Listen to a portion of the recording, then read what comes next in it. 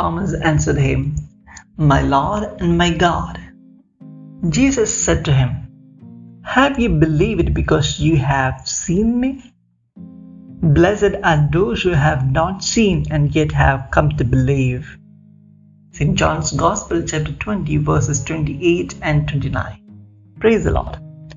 Even though it was true that Jesus had many times told that he will be resurrected on the third day, it was not that much clear for his disciples.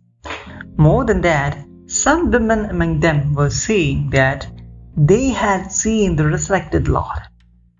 At this point, many of his disciples were very doubtful about all these things. This is the context of today's text. And today's text gives clarity to all these doubts. The first part, St. John's Gospel, chapter 20, verses 19 to 23, presents Jesus appears to the disciples, and it was for the first time. Through this event, all were very well answered about their question of resurrection of Jesus. They could come to new convictions and dimensions of life. Their mind became very peaceful then after. They were rejoicing over the Spirit.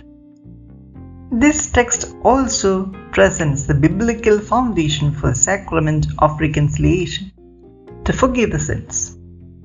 Then, coming to the second part of today's text, that is St. John's Gospel, chapter 20, verses 24 to 29, presents a personal encounter of St. Thomas with Jesus. Now, Jesus is once again appearing to his disciples, and Thomas also was there. And the Lord is giving the stubborn Thomas the opportunity to come to real faith experience through touching his wounds. But Thomas had faith in Jesus. He was expressing his sadness for the Lord, rejecting him the opportunity to see the risen Lord. It was because of his intimacy with the Lord.